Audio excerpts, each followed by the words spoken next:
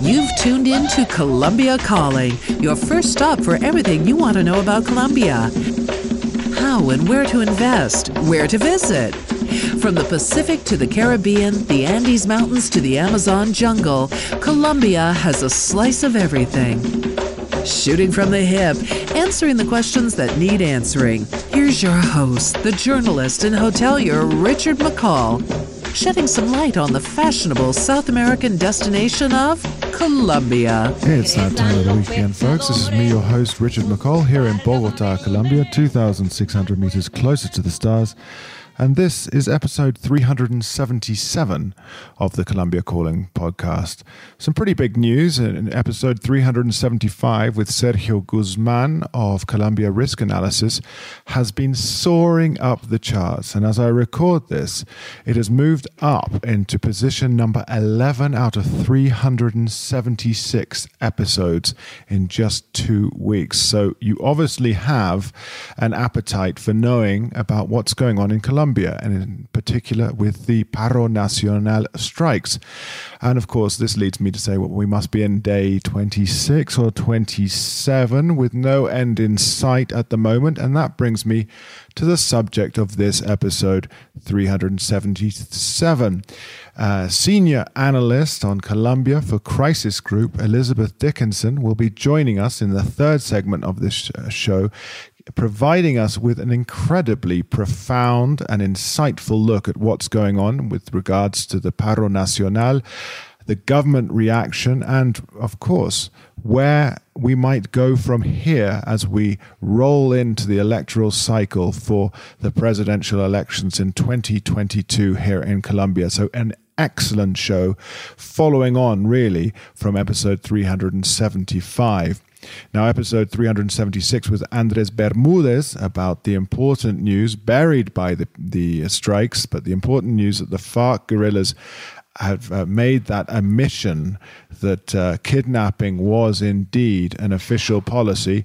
Well, that's huge too, and that's pulled in lots of listeners as well. So thank you again for all of you out there who've been tuning in. Please take a look at our Patreon page. That's patreon.com, Colombia Calling, and you can sponsor us for as little as $2 a month and ensure that I can spend more time producing and researching, investigating, and improving the Colombia Calling podcast. So I'm going to leave you now in the capable hands of Emily Hart, who's been doing specifically related to the protests. She's been doing news pieces specifically related to the protests, which I know have been very popular as well. And of course, from her seat in Medellin, she will be giving us the news this week. Then we'll be back with Senior Analyst for Crisis Group, Elizabeth Dickinson, talking about, well, the current situation of the Paro Nacional protests in Colombia. So don't go away, and thank you again. I'm Emily Hart, and these are your top news stories for the week of May 24th, 2021. Colombia's protests are now in their fourth week, with more street demonstrations and ongoing roadblocks, including national mass mobilizations last Wednesday, the 19th of May. Thousands took to the streets in anti-government protest, yet again facing a violent state response. The protests, known as the Paro, started on the 28th of April, sparked by an unpopular tax reform bill which has now been sunk. The protests have been further fueled by police violence, which was again focused in the city of Cali this week, with policemen, ununiformed, reportedly shooting live rounds at protesters. There have so far been counted 2,905 cases of police brutality during the Paro, with more than 50 killed by security agents. There have been 1,264 arbitrary arrests, 21 victims of sexual assault, and nearly 400 people still missing. Protesters are calling for government action, an end to police violence, and reform of the security forces, as well as accountability for Diego Molano, the Minister of Defense, who has been in charge of much of the securitized state response to the protests. Last week, the Paro achieved another of their major demands, the fall of a proposed health reform, which quickly lost its support in Congress and was left without sufficient votes. Groups are also calling for the president to allow the Inter-American Human Rights Commission to enter the country for an investigation. A motion against Molano has been launched in Congress, demanding his removal from office.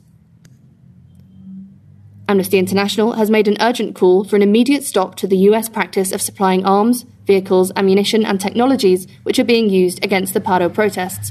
They are related to human rights violations in Colombia. The The group has verified the use of high-capacity grenade launchers and hand grenade launchers, both manufactured by US company Combined Systems. They call the US role in human rights violations in Colombia outrageous and have discovered new contracts for the USA to continue supplying arms to the Colombian police.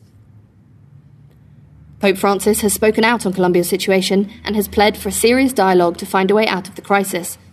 President Duque's negotiations with various groups are ongoing, though the High Commissioner for Peace, Miguel Ceballos, has now resigned from government, though he was leading the negotiations with the Paro Committee. Meanwhile, the government has been preparing a new tax reform bill, which is soon to be presented. It is reportedly a reform that in essence temporarily suspends the tax benefits it had approved for companies in the 2019 tax law and adds new taxes to the richest. Colombian left-wing rebel leader known as Jesus Santrich has been killed in Venezuela. Santrich was a key figure in peace negotiations but later joined a dissident group and continued fighting. Dissidents said he had been killed by Colombian armed forces, while Colombian Defense Minister suggested that he had died in a shootout between gangs. One of the most important global ratings agencies, Standard & Poor's, has downgraded Colombia's long-term sovereign debt rating to junk. For the country to lose its investment grade, 2 of the 3 major ratings agencies would have to lower the country's rating, but the loss of the investment grade would mean the government would find it more expensive to borrow internationally. Colombia will no longer be hosting the Copa America, which is scheduled to kick off in 3 weeks. Argentina, which was originally going to co-host the football tournament, will take over the complete organisation. This is a blow to Duque's government, which has done everything possible to keep the organisation of the Cup, including requesting its delay, a request which was denied this week. And the third wave of coronavirus continues with new daily cases at around 16,000. This figure has held since mid-April.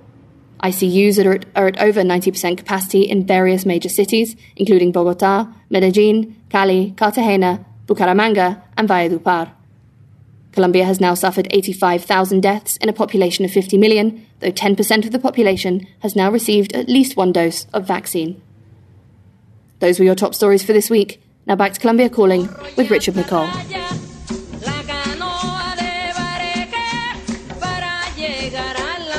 And we're back. This is the Colombia Calling third segment of episode 377. Continuing with the vein of form that we're doing, we're trying to cover what's going on in Colombia with regards to not only the COVID virus, but also the protest and unrest that's going on. And our very special guest is a repeat visitor to the Colombia Calling podcast. Elizabeth Dickinson, senior analyst for Colombia for the Crisis Group, will be known to a lot of you, those of you who are Colombianists out there, but it's a real pleasure to have her back on the show. So welcome, Elizabeth. Welcome back on the Colombia Calling podcast. Thank you. Thank you for having me. It's great to be here. This is a particularly important moment. It's particularly important. Last time we had you, you were talking about Cauca, which was, again, in an important moment with all the assassinations of social and community leaders and what was going on down there. And now, one day, we'll get you on to talk about sort of joy and happiness and, and so on. But let me just say, in the last few weeks, you've been incredibly busy, of course, because you're analyzing the situation here in Colombia. We're recording this on Friday, or go out on Tuesday, so we're now on day 23, I want to say, or 22 of protests. They don't look like they're going away. We've done a podcast with Sergio Guzman, which was very popular on this subject, but you put a thread on Twitter the other day, which was so very clear and so very explanatory, Lara, the truth. It was incredible. And maybe you could put us into context, because you've been following these protests very closely. And one of the words you used in the first sort of stream in this Twitter was exasperation. And I think it's perhaps the most accurate word, because you've got an exasperation. You've got 84% of the youth supporting the strike. 84%. But let's go into that a little bit, because it is the youth. It's not just students. Yeah, so it's a very interesting group that's been brought to the street. And I think one thing that differentiates it from previous protests, and particularly the protests that happened in 2019, is we're seeing a broader sector of the population involved. So in 2019, it was very much students and labor unions. Those were sort of the dominant voices on the street. I think now you're seeing a cross-section of the population dominated in the cities by youth, but in rural areas, there's actually a very wide spectrum of different ages groups involved in the protests. And a lot of what you're seeing are people who are unemployed, not studying, sort of feeling that they have lost all opportunities, opportunities that were already scarce in 2019, but that have become even more scarce since the pandemic hit. Let's remember that Colombia's had a really, really difficult time over the last year and a bit with the pandemic, not only because of the incredible health impact, but also because of the economic impact of so many repeated on and off shutdowns of the economy.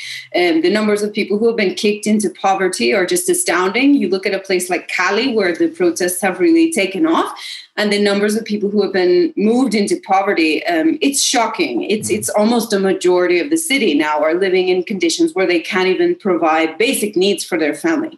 So that's where you get this sort of sense of exasperation, indignation. And those are really the main words that you hear on the street when you ask people their first emotions, their first reasons for being there. Indignation with the situation and the direction of where the country's headed. You mentioned Cali, and Cali has been a real flashpoint for some of the, let's say, violence that we see. And I would say, there's violence. Why so much Cali? I mean, did we have high indices of poverty already in Cali, which have just, grown beyond control? I think there's a few different factors that have made Cali sort of the epicenter here. I think, first of all, the economic side, which you mentioned, is very clear. So Cali has been hit particularly hard by the economic crisis. It used to produce, I think, between 12 and 15% of the national product, and now that's down to 10. So that's sort of just reflective of the amount of industrial loss, but huge numbers of job losses as well. But I think even more pointedly than that, is what Cali is. Cali is the capital of the Pacific Coast. And the Pacific Coast of Colombia is the region of Colombia that has suffered most over the last 2 or 3 years from armed conflict, from displacement, from affectations of sort of violence and displacement. So what you get is Cali as sort of a refuge, really of communities that have experienced very different dynamics of conflict and grievance that have been brought together in Cali as a sort of a cauldron of discontent. So you have the urban grievances that you see in other cities as well. Those are things like we want access to education, we want access to dignified jobs, we need access to healthcare, particularly in the pandemic. Let me just have a parenthesis here to say that one of the things that the pandemic has done has made it so clear what the stakes are to being a have or a have-not in Colombia. The have-nots in Colombia have suffered disproportionately in terms of their hospitalization rates and death rates with COVID. The numbers of people who have died in the lowest 3 economic brackets are 2, 3, 4 times the number of people who have been hospitalized and died in the upper income brackets. This is representative of the fact that people have to go out and work to eat. They don't have the luxury of self-isolating. They don't have the luxury of social distancing, and neither do they have access to healthcare when they do become sick. So that's sort of a parenthesis. But again, in the context of Cali, then you have on top of that, you have migrant and refugee and displaced communities from all across the Pacific Coast. You have representation of the indigenous movement in Cauca, which has faced some of the highest rates of selective killings and violence over the last year of conflict of any community. And so they bring to the table a whole set of experiences from the Colombian situation that are not exclusively about economic grievances. They're not exclusively about violence or about conflict. It's everything. And you get that diversity and then the clear-cut class differences in Cali. Talking about haves and have-nots, in Cali you have rich, rich, rich people, and then you have the poorest of poor. And urban poverty in Colombia is, to me, one of the most shocking types of poverty I've ever seen working across the world. It's people who literally do not have a roof over their head, who suffer from in neighborhoods that are plagued by insecurity, a lack of services, having to pay for everything because there's no public services. You have to pay everyone for water, for the delivery of food, for electricity, for security on your block. You pay the vacuna, as it's called, as a sort of protection tax to whoever controls the neighborhood. As they say in Colombia, being poor is very expensive. And I think nowhere is this more true than in Cali. where the costs of being poor are just overwhelming. It's amazing, isn't it? And I think you say as well that therefore the urban issues and urban poverty has collided with the rural poverty then in Cali, which perhaps doesn't happen so much in other cities to the same extent then, I guess. And Cali, obviously, I mean, while we're on Cali, and there's so many other topics, but the images the other week of estratos, of course, you know, Colombia is stratified, but the people down there self-arming and, let's say, trying to, I guess, shield their barrio, their well-heeled neighborhood from the arrival of the indigenous Minga. That was pretty shocking for anyone, I think. And why the rejection of this indigenous, kind of mass indigenous protest arriving at Cali? Because Medellin has brought them in, you know, and maybe they learned from Cali, I don't know. But I found it very bizarre. Yes, I think let's walk ourselves into that question to understand sort of how we got to that moment. And I think what we've discussed so far is sort of the underlying grievances that or sort of set off the earthquake, let's say. But then I think what has entrenched the protests and has exacerbated levels of conflictivity within the community has been the government's decision to consider the protests as a security problem. So the response overwhelmingly from the government has been to treat this political crisis as a law enforcement issue, which is to say that they have deployed the police, they have authorized the military to patrol and assist the police, and there's been an excessive use of police violence that's been widely documented. And in Cali, it's been particularly bad. The number of casualties in Cali, if you look at what civil society has tracked, almost 80% of the casualties during these protests have been either in Cali or the suburbs of Cali. Yeah. Which is to say that the response there, the security response has been particularly obtuse and hard-handed. So in this context, you get this general distrust and broken relationship with the police that existed before. But simultaneously, you have a government rhetoric that is describing the protesters as vandals, as being infiltrated by armed groups, as being set on sort of the destruction of the economy. This language that has been the word that you often hear here is stigmatizing towards the protesters. The history of Colombia is that sort of rhetoric has in the past given a blanket justification for citizens who might have a tendency to take law into their own hands. I think what we saw in Cali, and it's also happened in cities like Pereira, is a very, very alarming opening of Pandora's box in terms of the level of violence that civilians themselves could take into their own hands to defend what they see is their right to their own sort of stay and wealth. So this particular neighborhood in Cali, as you said, is a well-heeled neighborhood. It had been blockaded, including partly on roadblocks in which the indigenous community had participated. I think at first there was frustration, but there was tolerance.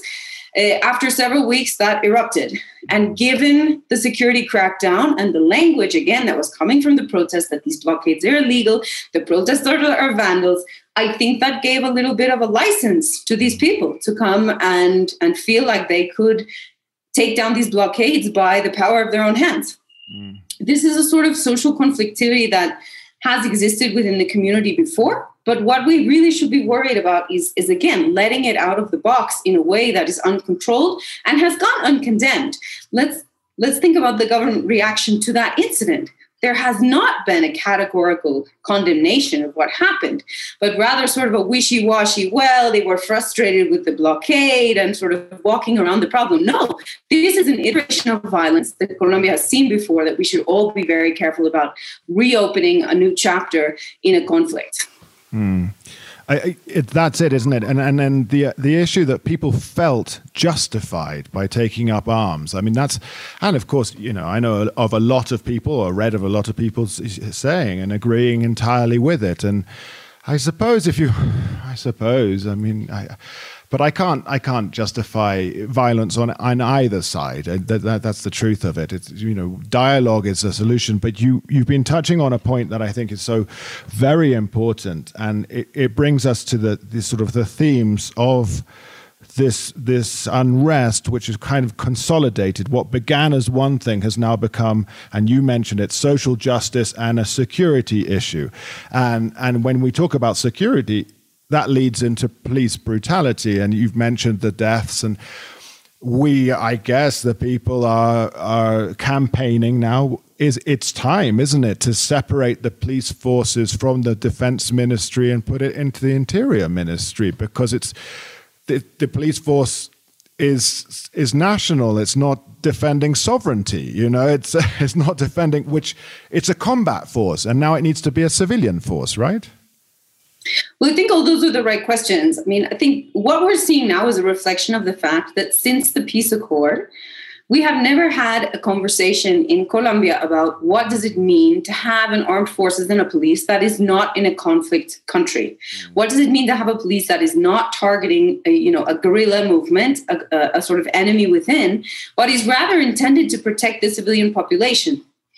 Reform of the security sector in Colombia, however you want to think about it, whether it's moving the police to the interior ministry, whether it's sort of just restructuring, whether it's creating new protocols, any of that has been untouchable in all of the peace processes and political reform that have taken place over the last 30, 40 years. It has always been the subject that is not touchable.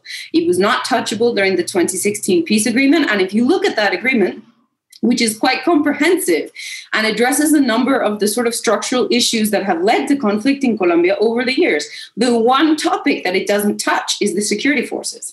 This is also true of the 1991 Constitution. Does not touch the reform of the security forces.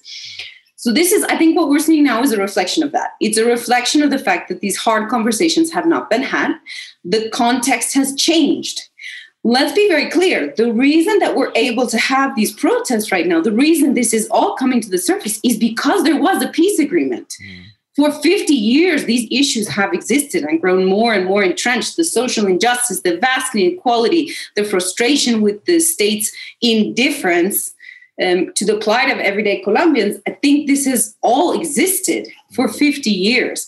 But it was repressed by the fact that there was always something more urgent. There was always something that the security forces had to deal with that was not that. And in a way, there was a respect for that, in a way, through the society. What the peace accord did was it opened up that space. It created a space to bring grievances forward, to organize as civil society, to be civil society without being stigmatized as being left-leaning and aligned with the guerrilla movement. So in a sense, the peace accord is a success, and the protests are an indication of that. But now we have to have the next conversation, which is the conversation about what does it mean to have a police force that is protecting the community rather than engaged in a civil conflict. That's fascinating. And I think there's this issue there when we talk about this, of course, is the 1991 Constitution and the 2016 peace accord. Maybe the huge concession made by that negotiating side was we won't touch the military, we won't touch this. And then the other point there is that, of course, the FARC guerrillas, who we haven't mentioned, the peace accord and so on, that was the universal hate figure. That was the universal enemy. Now there is none. So on one side, let's say the vandals, the protesters have become a universal enemy on one side. And on the other side, I would say that the government or what it represents. So we're getting this, I guess, I hate saying it, but it's polarization once again. But as you mentioned, the peace accord has revealed these things. People are now allowed to be, socially aware. It's not we've got to militarize the zone, we've got to militarize this, that was the last 50 years. That's very clear to me now what's happening. So how would you respond? And I'm a obviously my listeners know I'm a great proponent of the peace accord. It's so very, very comprehensive. Having studied it, of course there are errors. Of course there are things that need to be improved. But it's a peace accord. I mean, it's not going to be complete. But I'm curious, though, when you hear someone saying, well, this is all brought about by the peace accord, that should never have happened. The people voted it down in that first referendum. And then, of course, it went back to the drawing board and was changed. The points that the opposition brought forward were addressed and changed and then pushed through conflict. what do we say to the people who say, well, it's all the fault of the peace accord? I think one of my major concerns of this moment and sort of where we are is the radicalization of sort of the political discussion and polarization thereof.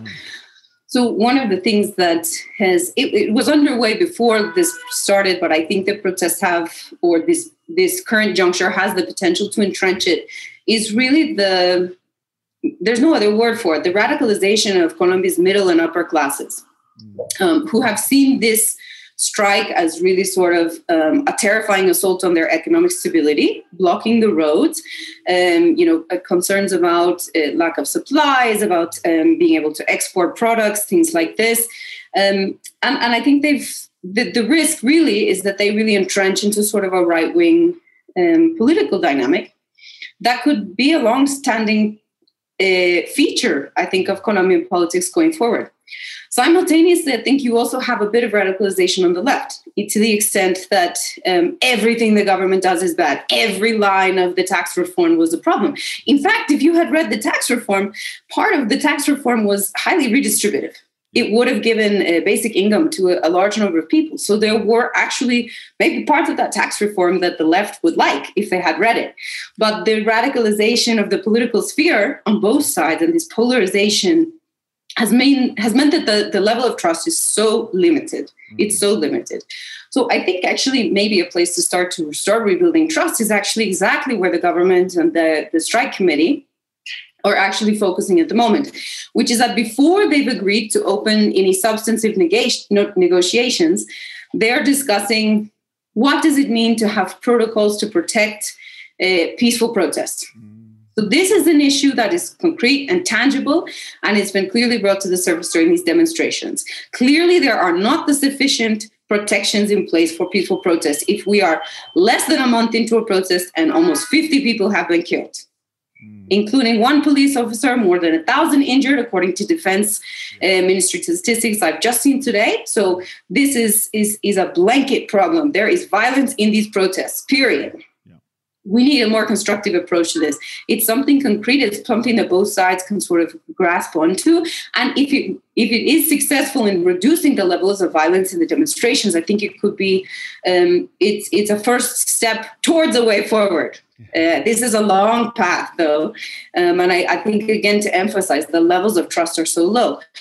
What would be useful, and what we really haven't seen, would be conciliatory rhetoric from both sides. I think the government in particular has been very slow to recognize the gravity of this crisis, recognize the profundity of the problems that Colombians are facing in their day-to-day life, and to really have some humility and empathy in understanding why people might be protesting at this moment, the difficulty that they're in. But there's been none of that. Not from the government, not from the president, not from the Minister of Defense, not from the now the new Minister for the Exterior, Foreign Minister Marta Lucía Ramírez, who was the Vice President.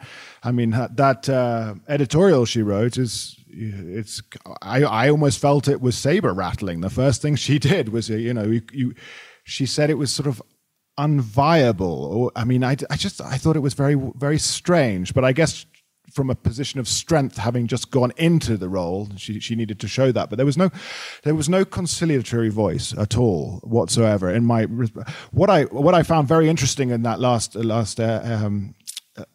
element you were talking about is that the radicalization, not only of the right, and of course all of us in Colombia with family, we all have a very right-wing tia somewhere. They're all, and then you say the radicalization of the left, and it doesn't matter what the government will bring forward, they'll just try and push it down. I think at the moment I feel that there is a momentum, I don't know for how long, with the protesters at the moment, especially internationally, being the coverage, and I want to single out DWTV, Deutsche Welle. It's because they are really covering these things. But I feel that the left, the hard left, the government could put up a very progressive measure and they would just push it around, saying it's not enough. Do you feel that we're getting to that stage as well with first the tax reform, the health reform, the Copa America, the resignation of the Treasury. It's a long list of things already. I think one of the reasons that we're seeing this tendency at the moment is because of where we are in the electoral cycle. So Colombia has presidential elections in exactly a year, actually a year and 8 days. So at the moment, I think one of the challenges for the opposition is that being seen to negotiate with this government, which is very weak and which has clearly responded in a way that was not ideal to the protests, is a political liability. So it is a political liability to be constructive at this moment, which is very dangerous. It's very dangerous for both sides. It's politically dangerous for, it's a political liability for this government to give concessions because President Duque is extremely weak within his own party. He has very little support within Centro Democrático, his party, for making concessions. So that means that any concessions he makes come with a political cost, potentially for the next election. Simultaneously, I think the opposition, to be seen with meeting a government that is so unpopular, and particularly to be seen making concessions to such a government, is really a little bit of electoral death. Yeah. So this is a very difficult moment to surmount because we don't have a lot of leadership on any side who's willing to do something difficult in terms of politically difficult that would have a cost for them in the next election or going forward. I think that's really what's missing. That's what's missing at this moment is some sort of leadership, some sort of political courage. And we haven't seen it from either side. Well, that's it, isn't it? When you talk about the lack of leadership and political courage, well, it's all politics now in the play for the election. Every single decision made is with an eye on 2022. I guess it's May, isn't it? The first round, and then June, the second round, if I'm not mistaken. And if we go to a second round, I've been curious about this because I get the feeling that the Centro Democrático and let's say the conservative side of the government are slowly or rapidly, whichever way you think, throwing President Duque a bit under the bus, to distance themselves from him. And definitely, when you look at some of the more outspoken on the right, they are still managing and manipulating, I'd say, the speech to ensure that they are the party or the side that's strong on law and order. And then on the left, Petro was out on Wednesday marching and has made declarations which are usually inflammatory. But in another situation, he has been far more outspoken, would you say? Or do we think that he's been measured as well? This is a difficult question to answer. I'm not sure that I have a great response. I think that everyone is being very careful at the moment. And of course, caution in some ways is warranted, right? Because this is a very delicate situation. And so political pronouncements from any side actually could have a very concrete effect on the ground. So in a sense, caution is warranted. However, as I said, that leads us to a position where very few people are willing to actually take hard decisions. So here's another example of where we run into this problem is at a local level. So I want to really highlight that of course, these are urban protests, but they're also very much rural protests. And this is something that differentiates what's happening now, that there are strike committees and there are protest movements in almost every department of Colombia, including very rural areas, people who are coming from their farms, moving together to small and mid-sized cities to put forth their demands. So those demands have they run the full gambit.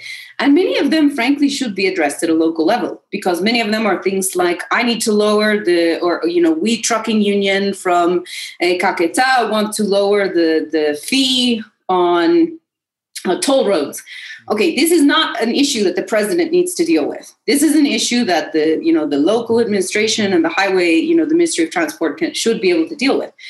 However, because of where we are politically at this moment, because the government is so unpopular, because local mandate holders have traditionally been weak in Colombia, which is a very centralized country, I think you also have a reluctance on a mayoral level and a governor level to take decisions or to really deal with the protests in a substantive way. Of course, there are exceptions to this. There are local authorities who have been very active and sort of tried to mediate and make progress and sort of find solutions. But as a rule, I would say that the general tendency has been for local mandate holders to kick it up the chain and say, well, this isn't in my hands. It's a part of the, you have to negotiate with the national government because I don't control that. And that, again, is a lack of political courage because they're not willing to sort of step into that void. They would rather put it on an unpopular government to deal with some of the issues that, frankly, probably should be discussed at a local level. I think that's adding to the gridlock, right? Because then you arrive at a national negotiating agenda that has individual points from 32 departments of Colombia. I mean, tell me how you expect to find something concrete in that negotiation. That leads back to the problem always of the government's desire. And it's not just this government, and we're not just protesting this government. It goes back, as you've mentioned before, the 50-odd years plus.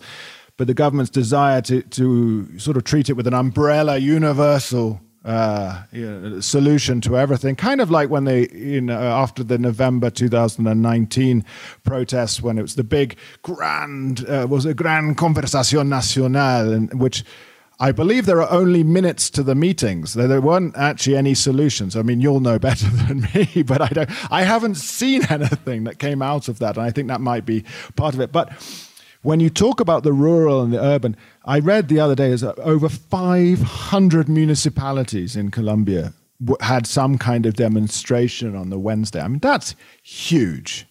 That for me is huge. Even, I know a lot of small places where it gets too hot and the people won't go out. They even went out, that's it. There were people out. So that's a big deal. This issue of kicking it back up the chain towards the presidency it's a reaction as well to the centralized government. The government can solve everything. There's no regional power. And think about how far as well if you're in the extreme of a department, extreme Cauca, to get your news to Cali, or extreme Bolivar, right down in the south with the illegal mining and the ELN groups down there in places like Mico, Ahumado, and Morales.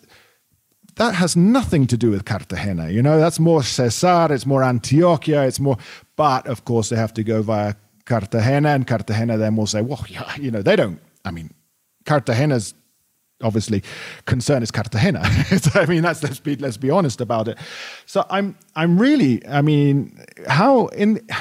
people won't want to address these issues because it's so delicate for an electoral cycle.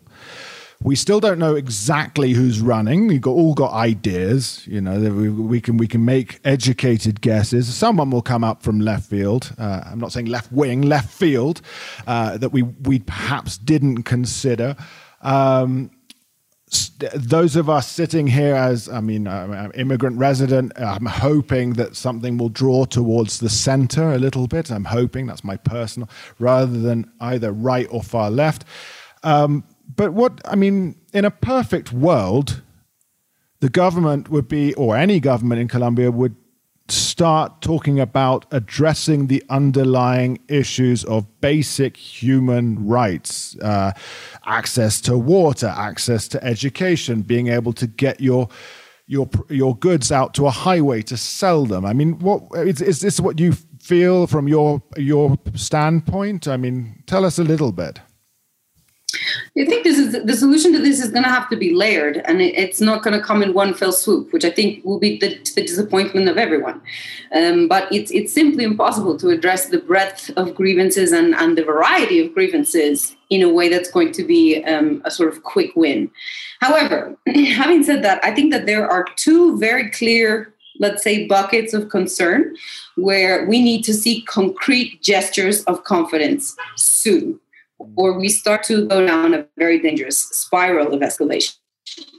The first gesture needs to be in some sort of accountability for what's happened with the police behavior in response to the protest. This is something that people are demanding on the streets, and everyone is demanding it. I was in some of the protests a few days ago here in Bogota, and across the board, protesters will tell you, we are on the streets until they dismantle the riot squad. which is the police force that's been most involved in some sort of most documented, let's say, in some of these abusive incidents, and is usually in response to protests. So that, I think, you have to do something on the security side. I can imagine a lot of different ways that it could go, and I don't frankly want to speculate about what would be the most effective way to do it. But the government has to unequivocally condemn what has happened and find a way to hold people accountable. That has not happened. And it's frankly very clear steps to take, but they haven't happened.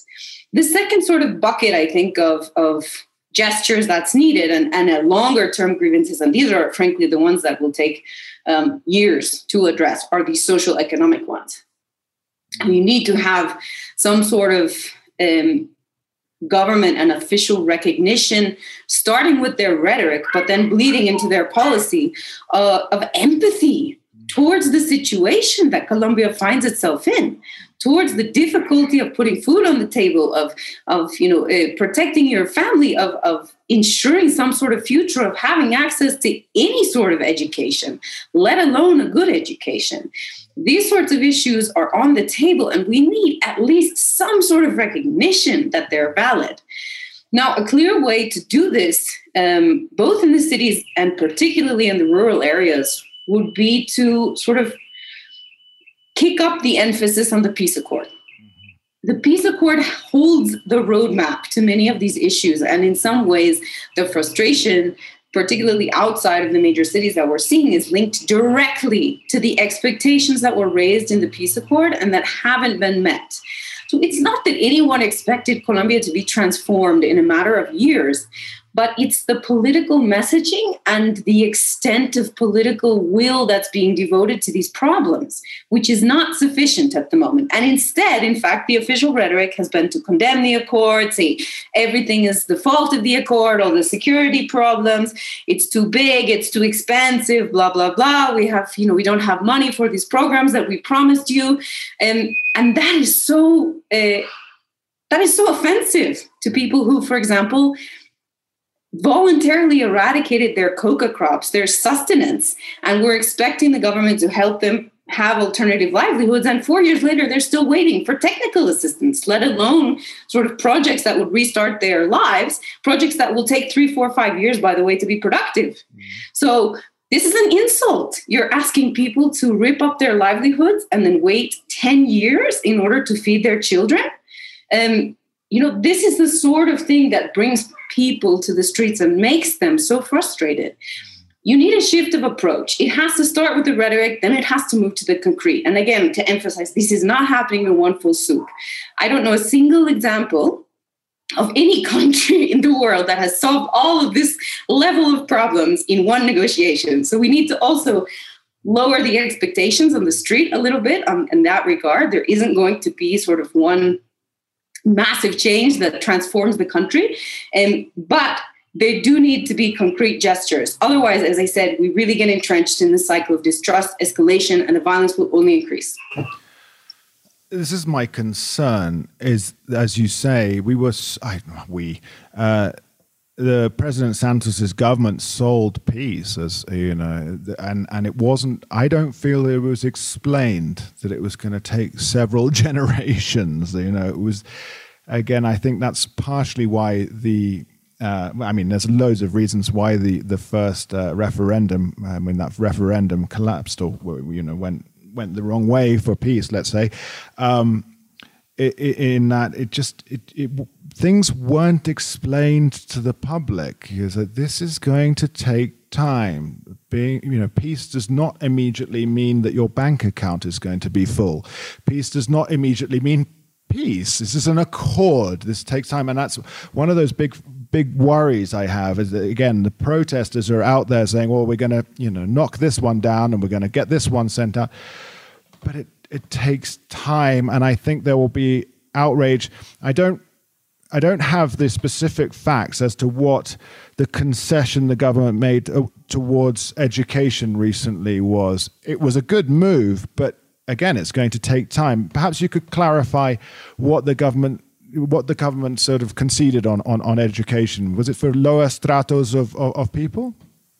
Yeah, so one of the demands from the student community particularly has been more affordable access to education. So what the government promised, although it's very unclear how they would be able to deliver it both financially and logistically, is what they call matricula zero, which is basically no tuition for the lowest three income brackets of society.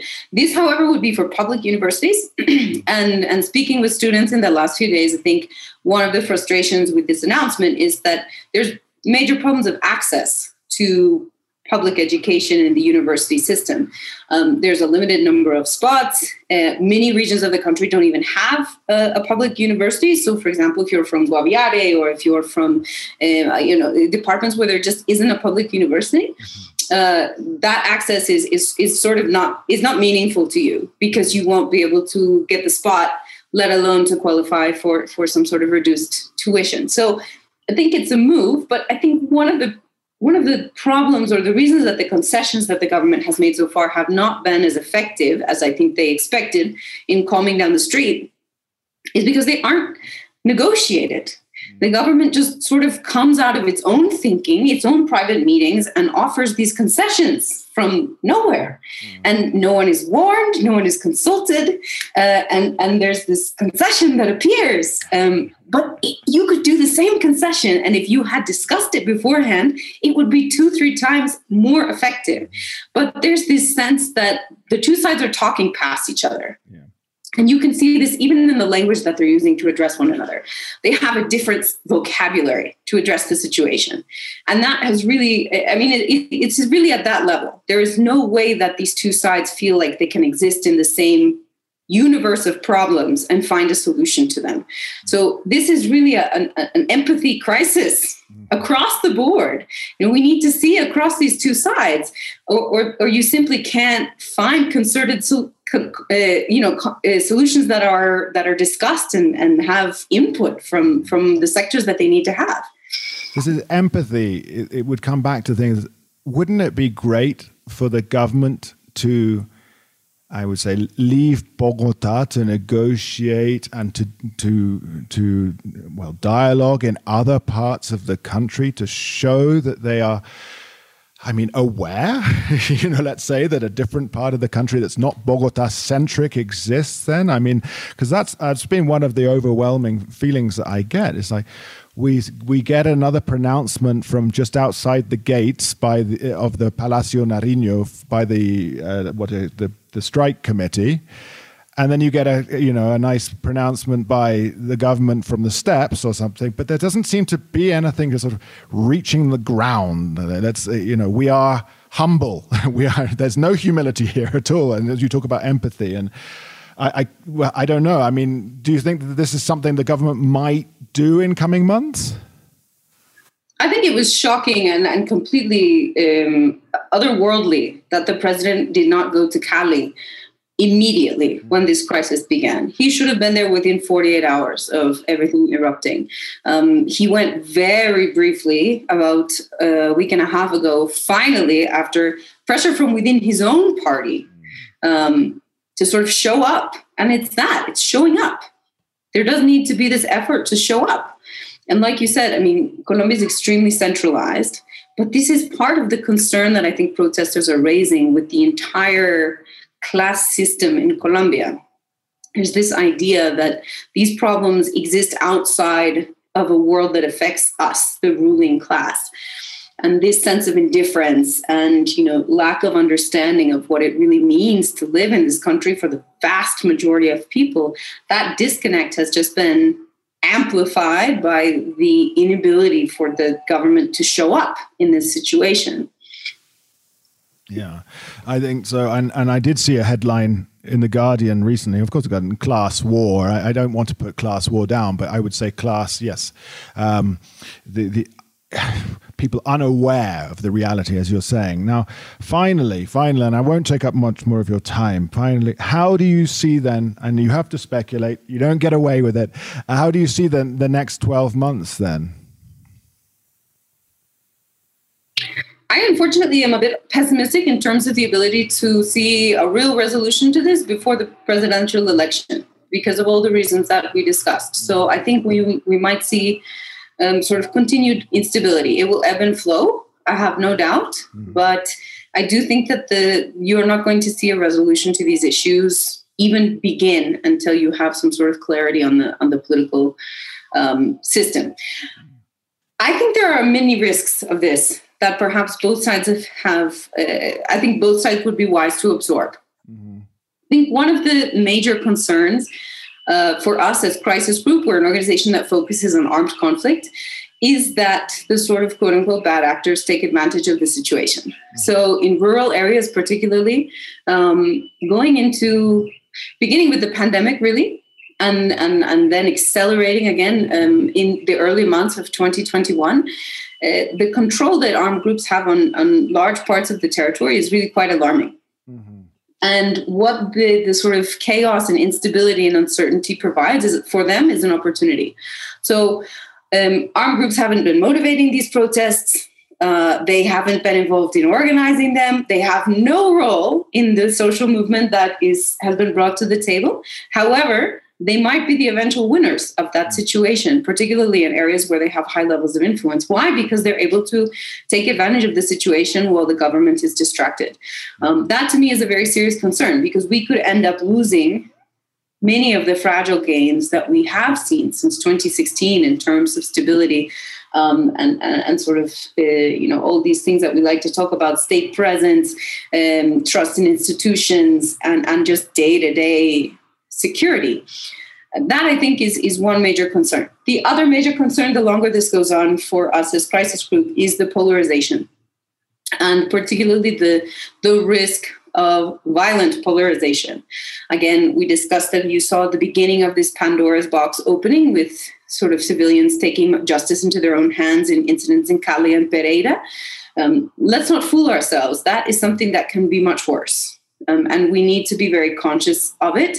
And again, I think that the gravity of that situation has not been absorbed by anyone, particularly within the government, to come up with some sort of clear response. Those are the concerns and those are the risks that I think we face if we continue to be in this situation of instability. I hope that there's political courage from somewhere, from preferably many different sides, to come together to find some sort of way forward. I don't see it at the moment, and I hope that I'm wrong. I hope that I see indications soon that will make me more optimistic. Yes, I'm with you on that. And for those of you who can't see the YouTube video, I've just been visited by my child. I'm sorry about that, Elizabeth. These things happen in life. These things happen, but especially in the virtual world. Thank you so much for that overwhelming conclusion, which was so very complete. And I fear as well. I've always been very bullish on Colombia, especially having business here, but I am concerned at the moment, I think is the word. I don't want to say the concern obviously comes from a negative point, but that's from when you read everything and listen and weigh it up and talk to people on the streets. It's like, this is a worry, and this is. So thank you so much for your time, because I know you're incredibly busy right now. I know you are, and of course and in the background I saw your son wandering. So it's the family reality of what's going on. Now I want to lighten things up and be somewhat trivial. I promised my two listeners, that they can have. Well, I will send. I got a whole bunch of protest posters down at the Pedagógica University the other day, because the graffiti artists were out and they were giving their posters out. And I actually know DJ Lou reasonably well. Anyway, they've given me 2 posters, and I'm going to give them out to 2 lucky listeners. And so I don't know how many people are going to get in touch, but there's been some popularity. So you, Elizabeth, can you please? I'm going to go and say that maybe 20 people will get in touch. Could you choose 2 numbers between 1 and 20, and then those numbers you choose will correspond with the numbers of, let's say, the people who write in on, let's do it on Twitter, at Colombia Calling. So direct message me on Twitter, and if your number whatever Elizabeth says and number whatever, you will get the poster. So please choose 2 numbers.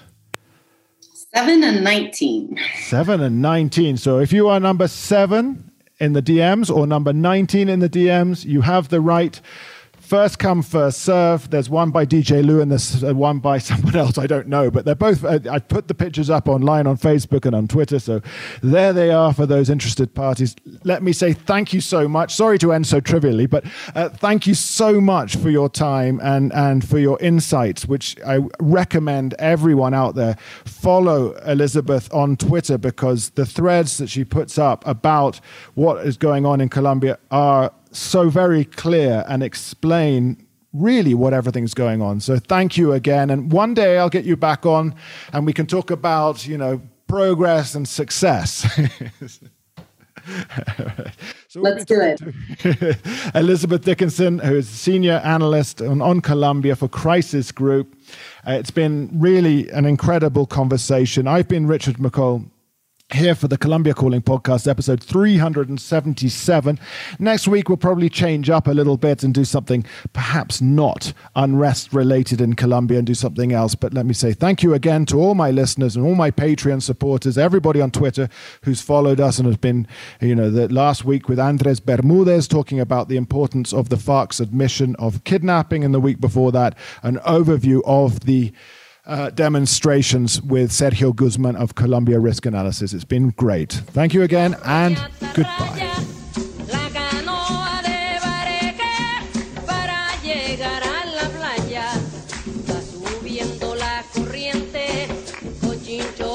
Atarraya.